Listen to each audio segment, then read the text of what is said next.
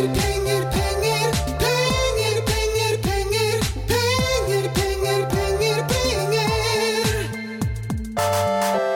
og hjertelig velkommen til Pengepoddens episode nummer 35.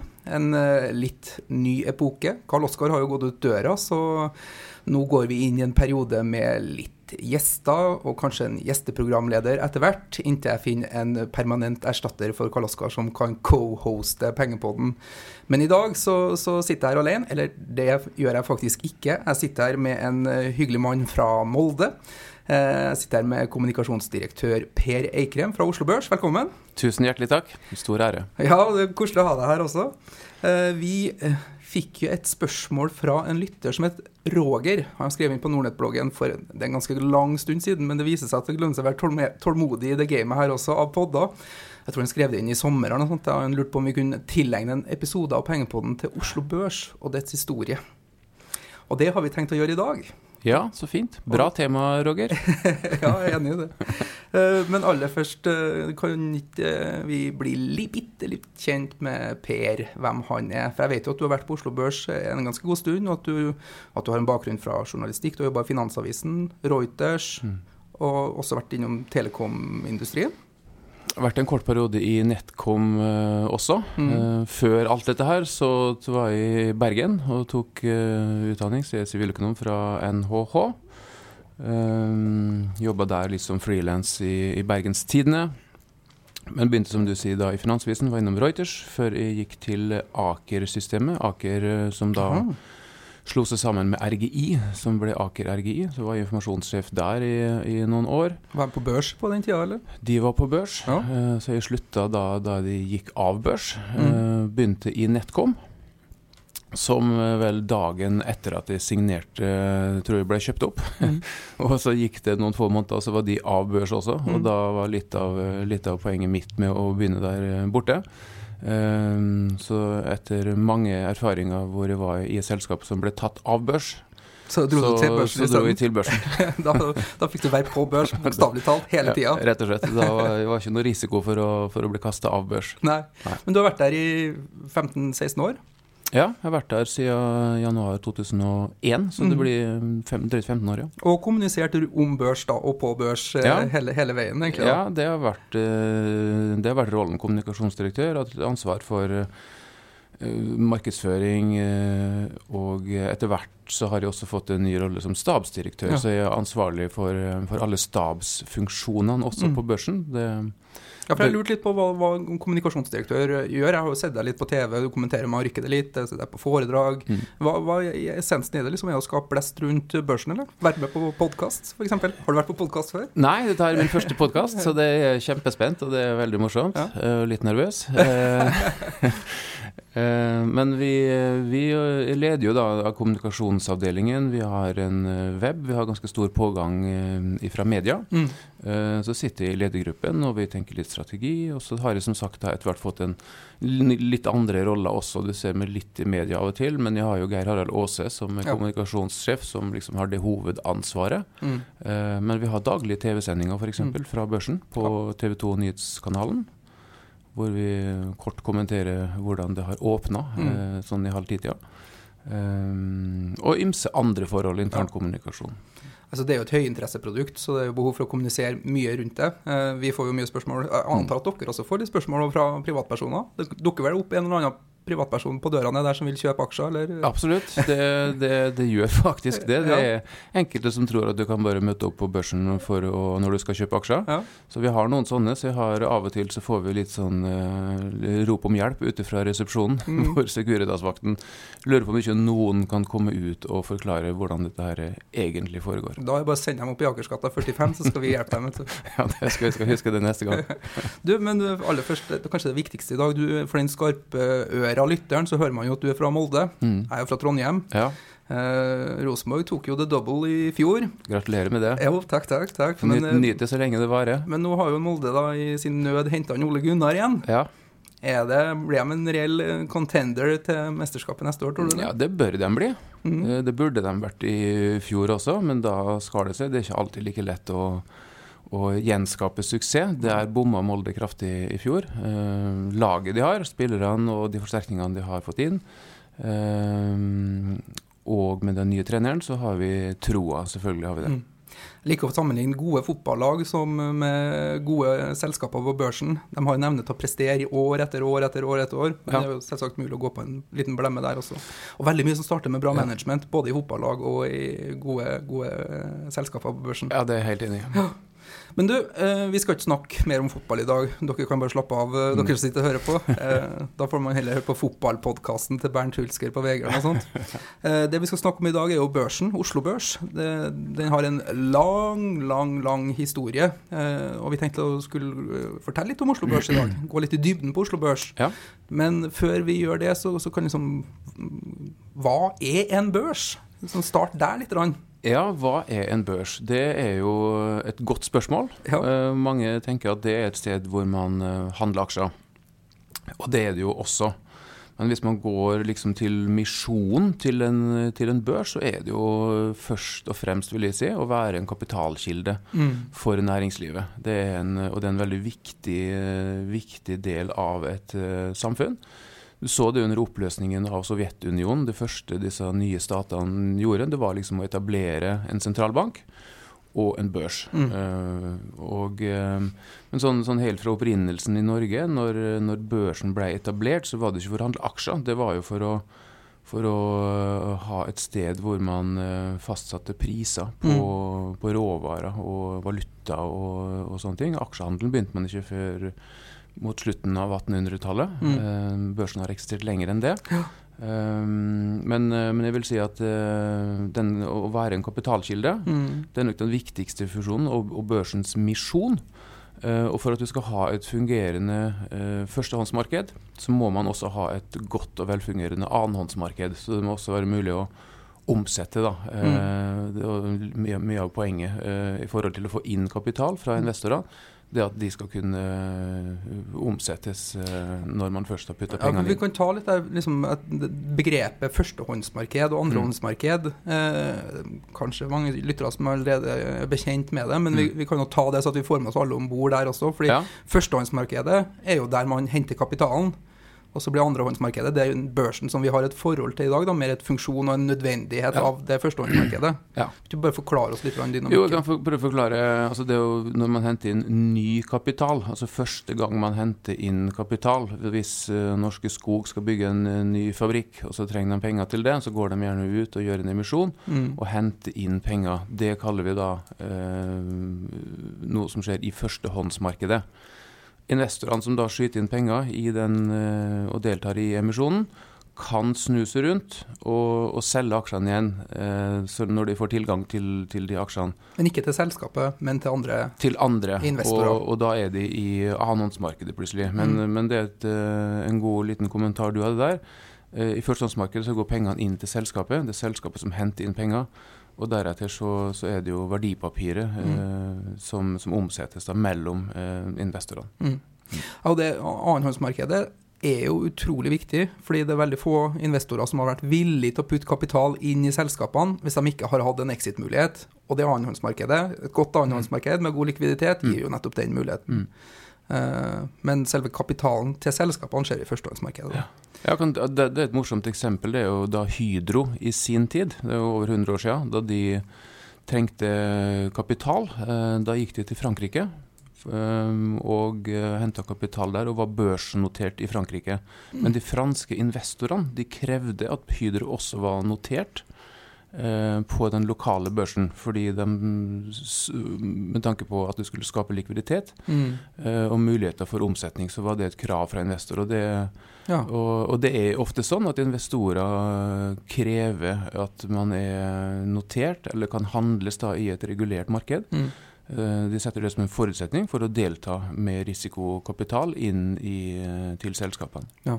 Så oppsummert, en børs kan vi si at det er en kilde til kapital til næringslivet og en markedsplass for omsetning av aksjer da, eller annenhånds kapitalkontrakter? Ja, jeg tror det er en grei oppsummering og for så vidt en enkel måte å si det på, men det er ikke nødvendigvis vanskeligere enn som så. Nei, men du var litt inne på det. Oslo Børs var ikke før på slutten av 1800-tallet, sa du, at det ble en børs for verdipapirer. Det har vært mye annet før det også. Men hvis du setter oss inn i tidsmaskinen og da tar oss litt tilbake, når startet det, og hva var liksom opprinnelsen, og hvilket behov skulle dekke initielt? Altså helt sånn opprinnelig så tror du kunne finne børslignende virksomhet i Norge, tilbake i middelalderen faktisk. Og da var det hanseatene i Bergen som på Bryggen møttes. Jeg hadde et lokale der, hvor de drev en form for børsvirksomhet. Og så var det flere forsøk, både i Bergen og i det gamle Kristiania, på å etablere børser. De som best fikk det til var nok bergenserne, som mot slutten av 1600-tallet hadde etter lov fra kongen faktisk, fikk de lov til å etablere en slags børs. Men hva var omsatt på den børsen? Var det varer da? Eller? Det var varer, ja. Det var vareslag. Mel og kjøtt og sånne ting? Ja. Dette sånn, nå er vi tilbake til seilskutetid, og det var varer som da kom inn til Norge fra utlandet. Og så kom det ut på 1800-tallet, hvor det ble liksom tvil om prisfastsettelsen og hvem som stakk av med for mye av kaka, og det var mange ledd, ikke sant? Og tilliten til markedet var i ferd med å svinne? Det var det som var utgangspunktet faktisk, for at man i 1818 etablerte børsloven. Stortinget vedtok børsloven og børsvirksomheten, altså sånn offisielt sett, i henhold til lov og med en børskommissær som det skulle være, etc., ble etablert i 1819 her i Kristiania, her i Oslo da. Men var det da et forsøk på å regulere en virksomhet som allerede liksom var litt utbredt det da? Eller skapte man også samtidig en ny markedsplass på den? Ja, du fikk det i hvert fall litt inn i mer ordnet former.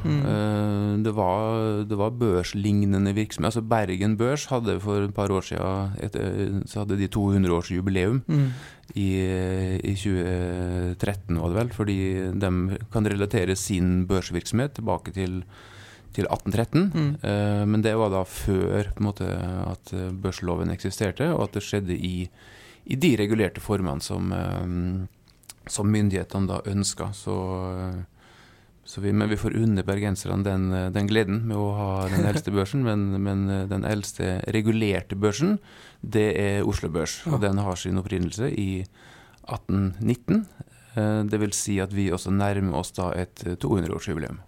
Men det var ikke en børs, fordi du er litt inne på det her. Bergen hadde en børs, Trondheim hadde en børs også, som ble opprettet omtrent i samme tidsperiode. Jeg tror det var 1819 der også. Men da var det mer desentralisert da, men alt under samme lovgivning på den tiden. Startet man med børser i alle de byene, eller startet man i Oslo også?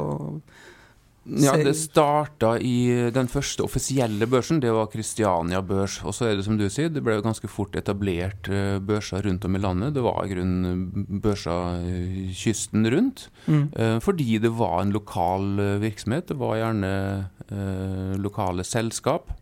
Dette her var jo lenge før det var både telefon og sånne ting, sant? Så det var behov for å ha lokale marked, hvor man kunne møtes for å fastsette kurser da, det var valuta, og det var enkelte vareslag. Det tiltok utover 1800-tallet. Men det var sånn det startet. Og børser var det i Kristiania, som sagt. Det var i Drammen. På andre siden av fjorden så var det i Fredrikstad. Og det var nede i Kristiansand, og det var Stavanger, og det var Haugesund, og det var Bergen, var nevnt, Ålesund, Kristiansund, Trondheim. Ja. Mange byer hadde børs. Nå er det bare én igjen i Norge. Overtok den siste av de andre så sent som i år 2000 faktisk, og da var det Bergen Børs som ble overtatt. Men da var det børsvirksomhet da, i Bergen frem til år 2000. Var det parallellnoteringer da, eller kjørte de sitt eget reis, sånn som de ofte gjør det? Ja, de kjørte jo litt sitt eget reis da. Og så tror jeg nok at mange også da handlet på Oslo Børs. Altså når 2000 kom, så var det jo... For her snakker vi jo elektroniske handelssystemer i år 2000. Ja, vi gjør det, ikke sant? Så da var det nok mest sånn lokal... Og ikke kontinuerlig handel heller på Bergen Børs. Men den dag i dag så kan du si at selskap som har utspring i Bergen har en mye høyere andel av lokal kapital og lokale eiere, og en vesentlig lavere andel av for eksempel utenlandske eiere enn de som notert, eller som har sitt utspring i Oslo eller Østlandsområdet. Ja, men det der ser vi jo, det er jo litt rart egentlig at geografi skal være såpass avgjørende for hva man investerer i hvert fall i disse dager da, når det er så utrolig lett tilgjengelig. Men når jeg er hjemme i Trondheim og blar opp i Adresseavisa, økonomiseksjonen der har jo en egen liste som de kaller Trønderbørsen, som tar for seg selskaper som er notert i og rundt og har sitt utspring i Trøndelag. Og det er jo kanskje ikke så rart heller da, at flere som er i Trøndelag, de jobber i de selskapene, de kjenner de selskapene, og således også har gode forutsetninger for å gjøre seg en vurdering da, på om man skal investere i de selskapene. Ja, og det en viktig forutsetning for å gjøre investeringer er jo å ha kunnskap og kjenne til hva man faktisk kjøper eller bruker pengene sine på. Og da faller valget lett på lokale selskap. Jeg har jo en forhistorie i Aker RGI som vi var inne på. Og RGI, som ble etablert av Kjell Inge Røkke og Bjørn Rune Gjelsten, de hadde jo en stor overrepresentasjon av moldensere, eller romsdalinger da, som var aksjonærer, og det var jo fordi de hadde kjennskap til de guttene og syntes at det var morsomt, så de ble med på eventyret. Selvfølgelig. Du, 1819 startet det opp, og da var det mest varehandel, sa du. Men hva er det som har vært handlet på børsen opp gjennom tidene, og når trådde vi over i det markedet som vi mer kjenner i dag, da, hvor det blir en markedsplass for verdipapirer, i stedet for kjøtt og mel og melk og sukker og sånne ting. Og valuta, sikkert som det også har vært en periode. Ja, valuta var tidlig inne, og så var det ulike vareslag, altså veksler som de sa, altså de byttet... Veksel? Er det en obligasjon? En slags obligasjon, ja. Men verdipapir... En IOU, en gammeldags IOU. Ja, det er jeg usikker på hva det er for noe faktisk, men jeg skylder deg. Ja. Sånn enkelt papir. IOU, ja, sånn, ja. Og det foregikk på papir, man signerte og fikk med seg da et brev hjem som fortalte at man hadde den og den eierandelen. Men dette var seilskutetida. Det var varer som kom inn med seilskuta som ble omsatt. Og da var jo vindretning og sånne ting hadde en påvirkning på prisen selvfølgelig. Mel, frukt, sukker, egg, den type vareslag, tømmer. Og så var det skipsandeler da, tilbake liksom i seilskutetida. Men fantes det, når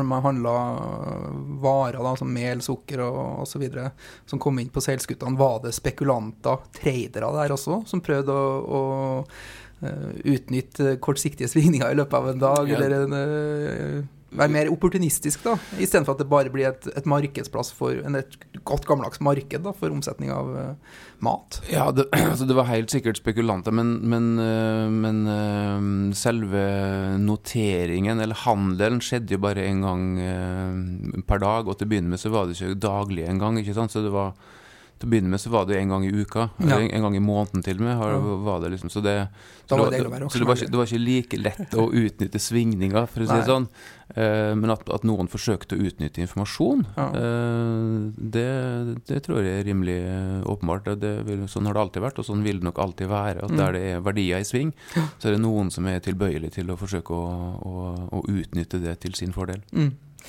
Men jeg leste et eller annet om at at man handlet varer på børsen helt frem til godt opp på 1900-tallet en gang, og så sluttet man med det. Men egg, det fortsatte man med helt frem til 1970-tallet. Ja, det stemmer det. Kjørt 10 år med eggbørs i tillegg, liksom. Ja. Hva var bakgrunnen for det? Nei, det var eggenoteringen. Nei, det var regulering av priser og sånn, men akkurat det med egg er jeg faktisk litt usikker på. Kanskje bønderen som... Hvorfor?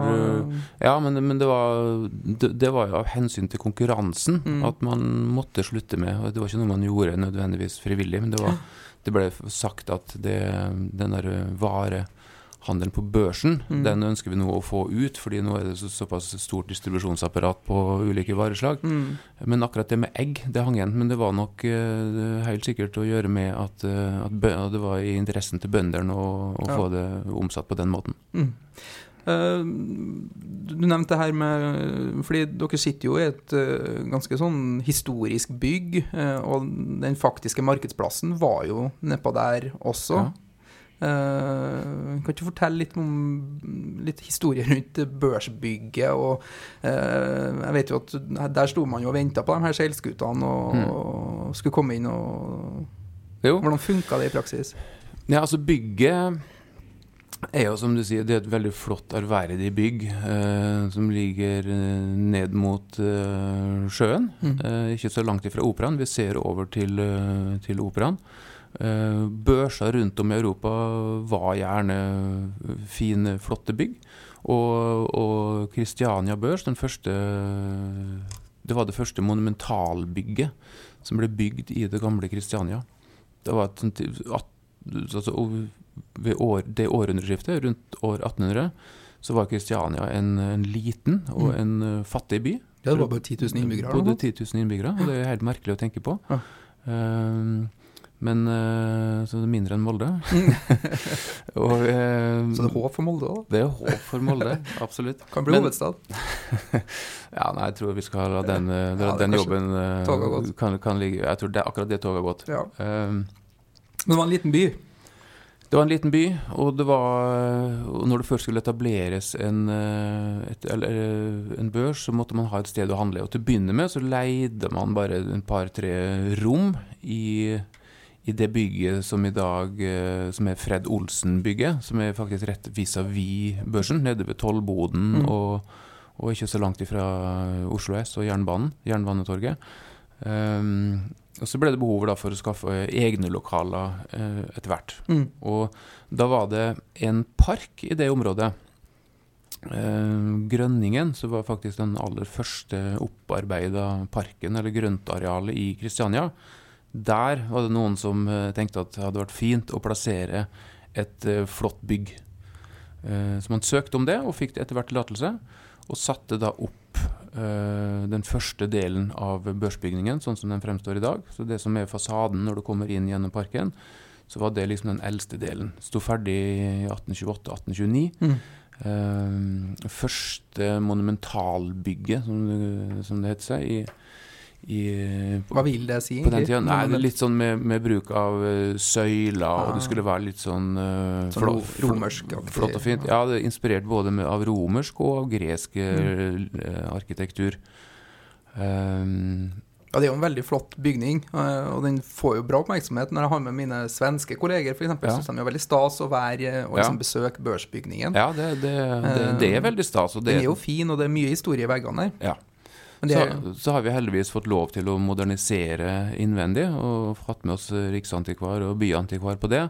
Hatt et bra samarbeid, så vi har liksom fått gjort om innvendig, sånn at det er også et ganske funksjonelt bygg, som fungerer bra. Men når du kommer inn, så er det mange som tror liksom at de har sett på TV fra New York, og mye meglere av armer og bein, og folk som skriker og skrål.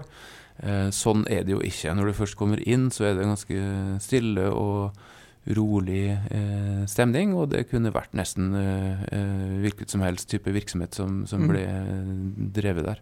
Ja, fordi selve børsen, eller selve skrik og skrålet, skjer jo inn i en datamaskin i dag, og den sitter jo i London. Den er plassert i London, det er riktig. Så dere som sitter i Oslo, jobber mer med det som er rundt teknologien dere da, egentlig? Ja, det kan du si. Og rundt markedet som sådan. Altså, vi er 85 ansatte på Oslo Børs, som alle sitter i det bygget. IT-avdelingen er den klart største. Det er mye teknologi.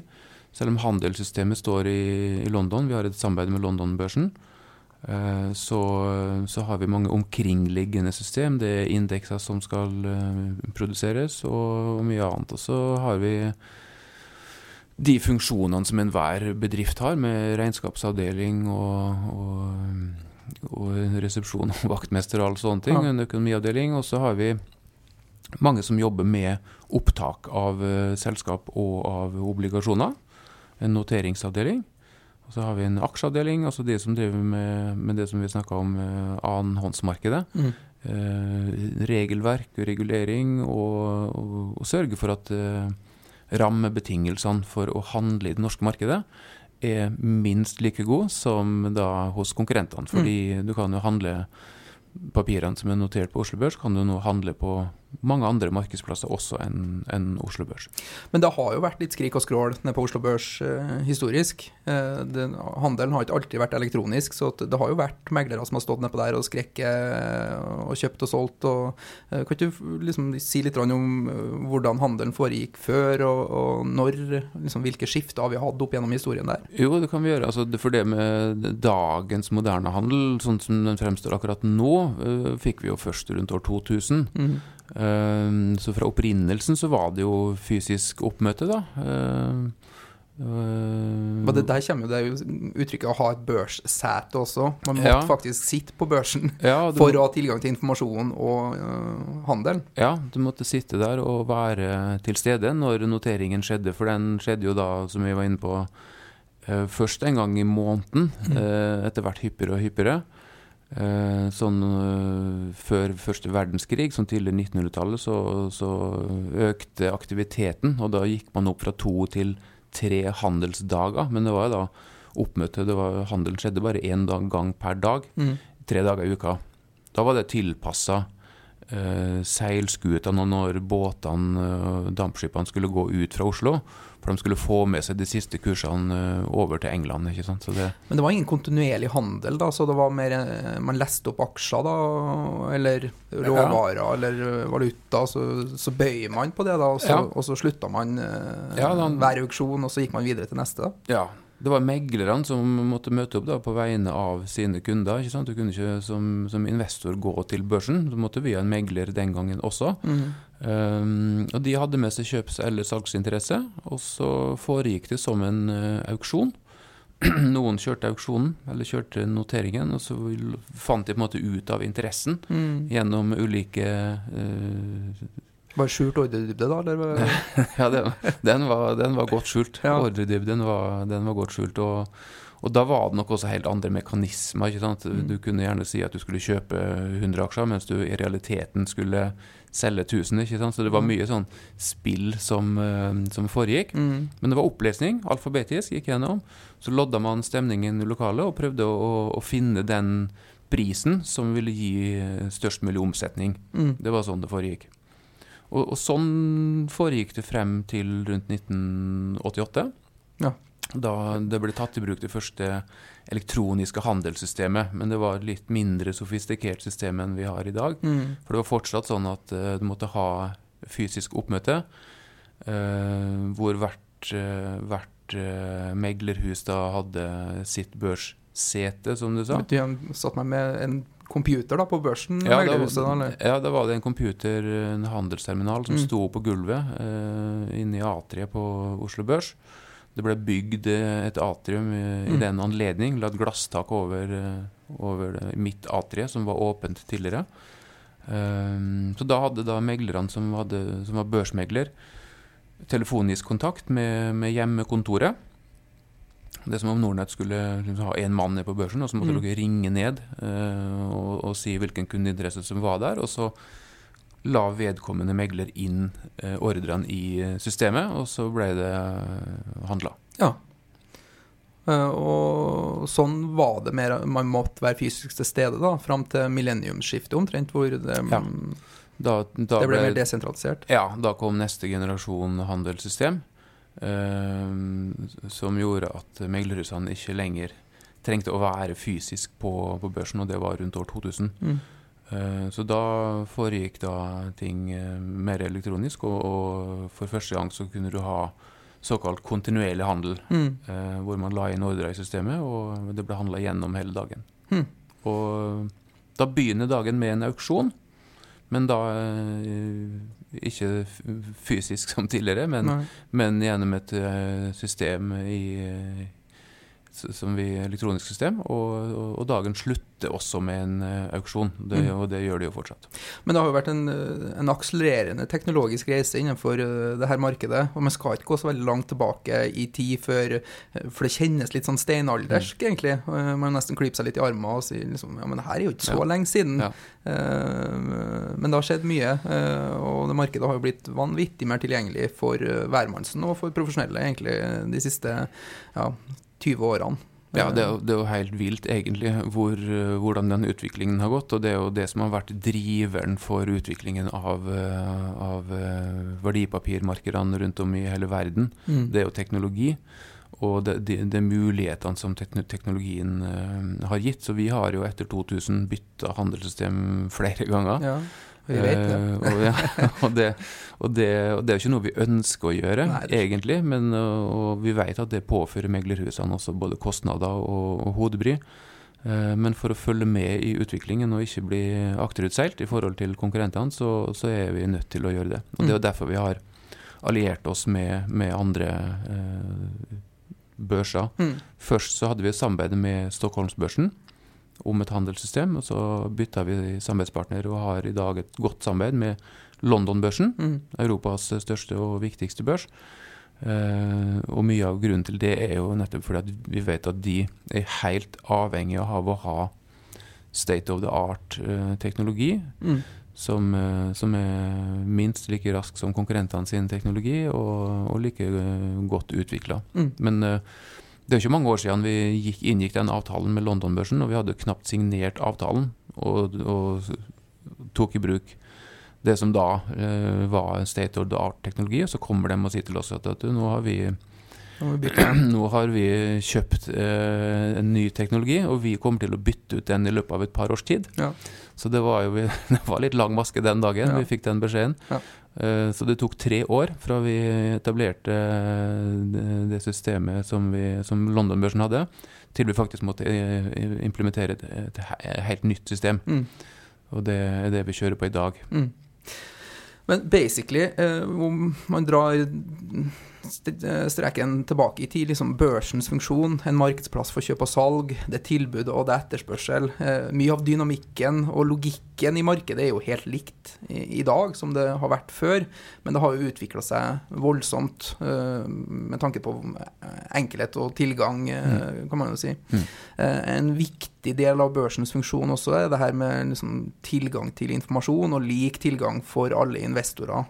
Så der spiller dere jo en rolle, og det har dere jo gjort lenge også. Jeg vil anta at på samme måte som handelen har blitt revolusjonert, så har også tilgangen på informasjon blitt revolusjonert, og du var inne på den her værhanen som ligger på taket. Det er jo en ganske sånn tidlig teknologi som er koblet ned i den der handelssalen. Så det er jo et eksempel på hvordan informasjonsdeling har utviklet seg. Hvordan funker det værhanen egentlig? Nei, den værhanen, og den er jo en fascinerende innretning. Den står på taket, den? Den står på taket. Den er koblet til et vindur som er inne i den børssalen. Det flotte rommet som vi kan snakke litt mer om, for det er mye historie der også. Men de meglerne som var til stede, og nå er vi tilbake igjen i seilskutetida, det skulle handles vareslag. Du visste at det var på lager i Oslo begynte å minke på da, som normalt sett skulle kunne gjøre at prisene på det vareslaget økte, men samtidig så visste du kanskje at det stod noen seilskuter som var på vei inn i Oslofjorden med påfyll av de varene. Da kunne vindretningen være avgjørende for hvor raskt skipene kom til kai og fikk varene tilgjengelige. så var det motvind ute i Drøbaksundet, og Så steg prisene. så steg prisene faktisk, hvis det begynte å minke på beholdningen hjemme. Så det var hensikten med å ha det der vinduret. Og ut av vinduene fra børsen så du jo utover fjorden og kunne se om det var sterk eller svak vind. Så det var jo nesten som å være på Bjerke, det grann her da, og se på seilskutene på veien. Ja, det var det. Så det var mange ulike ting som kunne påvirke den gangen, ikke sant? Vind og sånne ting var jo en ting. Isforhold var jo også noe som ute i Oslofjorden. Okay. Det var noe som børsen var opptatt av, og som det sørget for å få formidlet informasjon om. Det hendte jo at isen pakket seg, og at det ble ufremkommelig. Da var det noe som kunne påvirke kursen, og det var et oppdrag som da børsen tok på seg, og sørge for at det var tilgjengelig. Børsen var med og finansierte den første tåkeluren på Færder fyr, faktisk. Ja vel. Og det var også sånn seilskuterelatert, ikke sant? Det var for å få informasjon, rett og slett. Ja, eller for å unngå at skutene gikk på grunn og sånn. Altså det var liksom et bidrag til at Liksom en konkurs nesten. Ja, det kunne være det. Ja. Og garanterte også for driften av tåkeluren på Færder fyr i de første årene når den var der. Informasjon om sildefiske. Informasjonen den gangen var ikke like tilgjengelig som den er i dag. Så børsen sørget også for å få sendt med telex fra andre marked, særlig det tyske markedet, informasjon om prisene på vareslag fra det markedet. Vi har jo en del unge lyttere på Pengepodden, jeg tror ingen vet hva telex er for noe. Nei, det var forløperen til faxen da. Så det var man sendte noen signal over et anlegg, og så kunne man tolke det i andre enden. Ja. Og Oslo Børs var NTB sin første kunde. Ja. For å bidra til å spre informasjon. Landets første telefonsamband, det var mellom børsene i Drammen og Kristiania. Ja. Børsen etablerte et bibliotek faktisk, med liksom publikasjoner som folk flest kunne komme til børsen. Man ønsket å bidra til å trekke folk til børsen og spre informasjon. Var ikke Oslo Børs med og finansiert også det første kabelstrekket over til Storbritannia for å få informasjon derfra også? Jo, det er også helt riktig. Så det har vært mange ulike tiltak opp igjennom som har vært gjort. Vi må huske liksom da, i tidlig børsvirksomhet, så var det jo mange sånne samfunnsinstitusjoner som vi i dag tar for gitt, som ikke var der. Så man tok også initiativ på mange områder til å sørge for utdanning av regnskapsføring og ulike ting. Det nevnte du for meg før sending her, at Oslo Børs har hatt veldig mye rare oppgaver. Hva var det for noe kurs i handelsfag, autorisere revisorer? Hva var grunnen til at man fikk det? Var det for at man var liksom en tillitsfull aktør med kompetanse og satt på et kompetansenettverk da, eller? Ja, det var jo sentrale handelsfolk som reklamekurs var det også? Ja, det var det også. så det har vært mye forskjellig, og man også var rådgiver for tollmyndighetene. Jeg fant et gammelt referat en gang hvor det stod at man fikk i oppgave å skulle avgjøre om et vareslag som tollvesenet hadde kikket på, om det var vin eller om det var mjød. Jaha.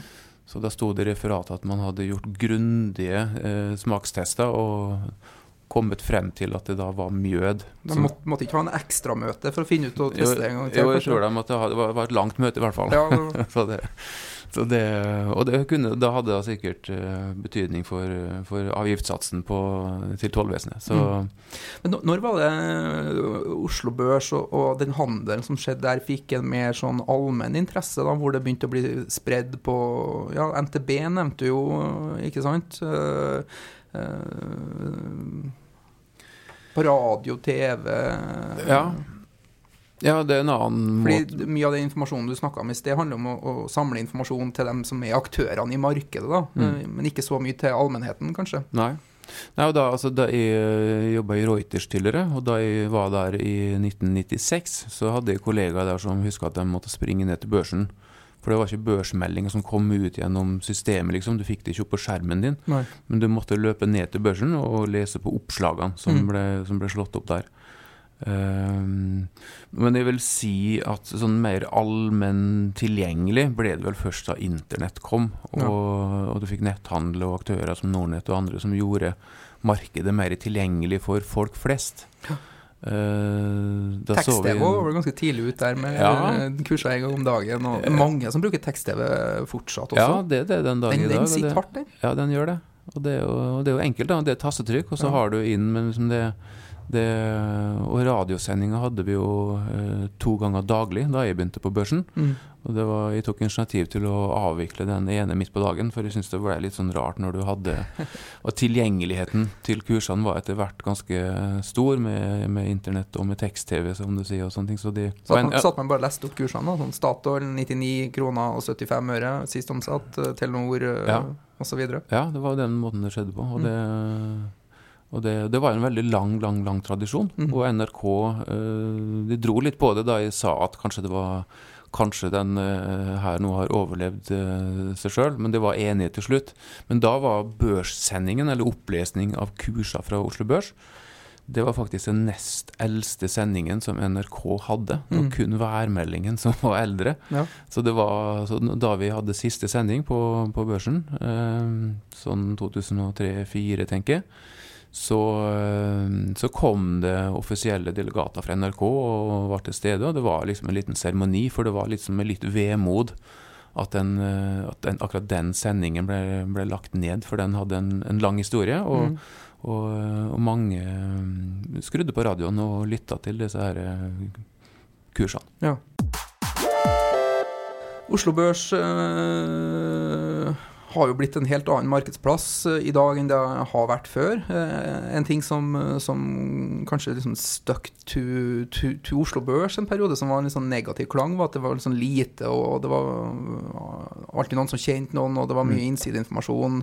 Jeg føler vel at man kom over den kneika litt nå, men kan du si litt om Oslo Børs sin posisjon i et litt større bilde i dag? Ja, det var jo veldig fremtredende sånn mot slutten av forrige årtusen, altså rett og før år 2000, så var det jo, børsen hadde et frynsete rykte, og det var et lite marked, som du sier, og noen få kunne i hvert fall være mistanke om at fordi at det var lite, og fordi det var få aktører som kanskje var sentrale, at informasjon lett kunne flyte da mellom, og det var gutteklubben grei, etc., og det problemet ble jo virkelig stort da det ryktet også spredde seg og ble etablert i utlandet. Fordi det er jo fortsatt sånn at utenlandske aktører står for mesteparten av handelen. Så det er viktig for oss å ha tillit nok ute til at de ønsker å handle her. Og særlig tydelig ble det mot slutten av 1990-tallet, da utenlandske aktører tok opp med oss når vi var i møte med de i London eksempelvis, at hvis ikke dere gjør noe og rydder opp i det som skjer, så kommer vi til å trekke oss ut. Så det var en skikkelig spark i ræva, og man gjorde noen viktige grep da, blant annet å etablere en profesjonell og ordentlig markedsovervåking. Gikk til anskaffelse av et avansert markedsovervåkingssystem, og begynte å kommunisere tydeligere ut hva vi faktisk gjorde. Så det ble gjort en del grep som etter hvert hjalp, og i dag når vi er ute og snakker med aktører internasjonalt, så møter vi aldri lenger den påstanden. Nei. Så det er klart at jeg tror ikke noe marked skal utelukke at det skjer juks, og som jeg var inne på litt tidligere, det i et marked hvor det er mye verdier i sving, så vil det alltid være noen som er tilbøyelig til å forsøke å utnytte en fordel som de kanskje har, urettmessig. Men vi er veldig på. Men den teknologiske utviklingen også, i form av hvor enkelt det er nå å dele informasjon, og hvor transparent det har blitt, og hvor demokratisert hele markedet har blitt, bidrar jo også til det finnes mindre liksom, skygger å gjemme seg i da. Ja. Det gjør det, så det er vanskelig å utelukke at det skjer noe, men det er klart at at det en mye selvjustis også. Vi får henvendelser innimellom fra aktører i markedet som har hørt noe som de ikke likte. Ikke sant? Og det analytikere eksempelvis, som hvis det noen selskap som ønsker å dele ting med en analytiker, liksom, men være litt forsiktig med den informasjonen, det hater faktisk analytikerkorpset, og det bra. Det betyr at vi har et profesjonelt marked, for de ønsker ikke å ha informasjon som innsideinformasjon. Nei, man vil ikke bli satt i den situasjonen, fordi det er problematisk. Ja. Og akkurat det her er jo en bra cliffhanger for neste episode faktisk, fordi den her markedsovervåkningen som overvåker handelen på børsen, og som sørger for at alt skjer i henhold til regelboka, dem skal vi faktisk ha besøk av neste uke, og da skal vi inne på hvordan de jobber, hvordan alarmene i systemene går, hva skal til for at man stopper en aksje, hvordan gjør man research i etterkant av det, og så videre, og så videre. Ja. Så det blir spennende. Det blir spennende. Det er et veldig fascinerende område, så det kan dere glede dere til å høre mer om. Før vi avslutter i dag, så kan du liksom, nå har vi blikket veldig mye tilbake. Hvordan ser Oslo Børs på fremtiden? Det er jo en rivende teknologisk utvikling, og det her børslandskapet har jo forandret seg av utrolig mye bare de siste 6-7 årene. Kommer det til å være en like akselererende utvikling fremover? Og hvordan ser dere for dere at det fremtidige børslandskapet ser ut? Hvordan ser handelen ut og oppgjør ut, og hva skjer fremover, hvis vi skal prøve å si noe om det? Ja, altså det kommer til å skje masse også fremover. Det skjer mye sånn regulatorisk nå, og det styrer mye av utviklingen. Børsene i Europa var jo de som først ble regulert, eller det ble lagd EU-regulativ etter modell fra USA, fordi hver enkelt børs i hvert enkelt land satt jo de facto med en tilnærmet monopol. Og det var uheldig, og det er vi enige i. Så det ble gjort regulering for å utsette børsene for konkurranse. Så i dag er det kraftig konkurranse, særlig på handel. Og nå kommer ny regulering som skal regulere verdipapirsentralene. Og det kommer sentrale enheter i Europa som skal stå for større del av oppgjøret som skjer etter at handelen har skjedd. Så det kommer til å bli store endringer i måten handelen skjer på, uten at det nødvendigvis kommer til å være så veldig synlig kanskje for den enkelte investor. Og det tror jeg kan være viktig også, at det skal være enkelt å handle. Det går enkelt å forholde seg til markedet og hva som skjer. Men på baksiden så blir det store endringer. Og konkurransen om handel, den kommer til å fortsette. Og det blir kanskje større grad av konkurranse også på notering. Men enn så lenge så har Oslo Børs greid å holde en veldig god posisjon, både på noteringsfronten. Jeg tror de fleste selskap i Norge føler at det er naturlig hvis de skal noteres et sted, og gjøre det på Oslo Børs av mange årsaker, men lokal tilhørighet er viktig. Og vi har jo disse sterke sektorene som vi har her, som også gjør at vi tiltrekker oss mange utenlandske selskap og utenlandske investorer. Tenker da på energi, olje og gass, shipping, sjømat nå også. Sjømat også etter hvert blitt selv om den sånn kan si relativt sett ikke en stor sektor sammenlignet med olje og energi, men den sterkt voksende. Og internasjonalt så er Oslo Børs den største i verden faktisk når det gjelder sjømat. Ja, det er kult. Så det er kult, og det er bra at det kommer nye sektorer, og at vi blir litt mindre olje- og energieksponert, fordi det har vært kraftige svingninger. Det kommer det fortsatt til å være, men at det er da andre sektorer som også vokser frem. Det tror jeg er viktig for norsk næringsliv og ergo for Norges befolkning, at det skjer. Ja, men vi er jo helt avhengig av både vi som sparer og investerer selvfølgelig, men også samfunnet som helhet, at vi har en velfungerende børs og et velfungerende system for at selskapene skal hente kapital. Det her er veksten og verdiskapningen i samfunnet vårt som er helt avhengig av det, så at dere får stå på videre. Det er helt sikkert masse endringer som kommer, det er masse ny teknologi, blockchain og på oppgjørssiden som du nevner, og en stadig større større grad av internasjonalisering, så at det blir spennende å se hva som skjer i fremtiden. Nå har vi klart å gi et lite tilbakeblikk i dag. Jeg håper folk har syntes det har vært interessant. Er det noe som vi ikke har kommet inn på i dag, eller har vi fått dekket det meste, Per? Nei, jeg tror vi har vært gjennom det meste av det vi hadde tenkt vi skulle være gjennom i hvert fall. Så jeg kan ikke komme på noe i farta, men det er klart det viktigste, altså misjonen er jo da å være kapitalkilde for næringslivet.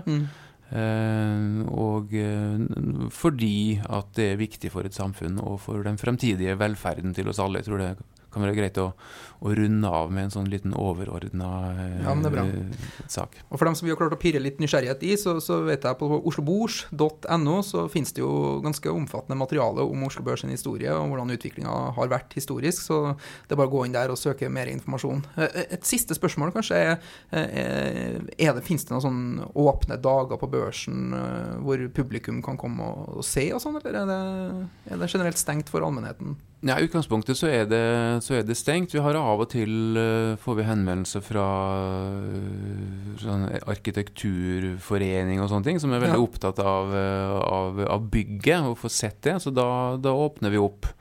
Og vi har jo stadig innom studentgruppering og elevgrupper, men vi har ikke noe sånn generelt tilbud om å komme for å få omvisning. Men vi nærmer oss et 200-årsjubileum, som sagt. Så da regner jeg med at vi skal kunne i hvert fall gjøre noen ting for å åpne opp for de som eventuelt har lyst til å komme og se hvordan det ser ut, og høre litt mer om hva vi driver med. Ja, supert. Som avsluttende ord da, så vil jeg bare si fortsett å sende oss spørsmål på nordnettbloggen.no eller på Twitter med hashtag pengepodden, forslag til tema, forslag til gjester, spørsmål som dere ønsker at vi skal ta opp. Ellers er det bare stay tuned, det blir mye spennende i pengepodden fremover også. Jeg vil takke P for besøket her, det var kjempehyggelig. Og så får vi rett og slett håpe at børsen også blir litt bedre utover i året her nå. Det har vært en litt rufsatt start, så vi krysser fingrene. Det gjør vi, virkelig. Takk for i dag, ha det! Ha det bra. Penger, penger, penger, penger, penger, penger, penger, penger, penger, penger.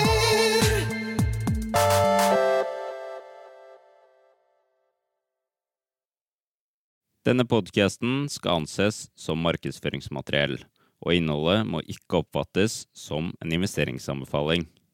Podcasten er kun ment til inspirasjon og informasjonsformål. Nordnett tar ikke ansvar for eventuelle tap som måtte oppstå ved bruk av informasjonen i denne podcasten. Les mer på disclaimer-siden på nordnett.no.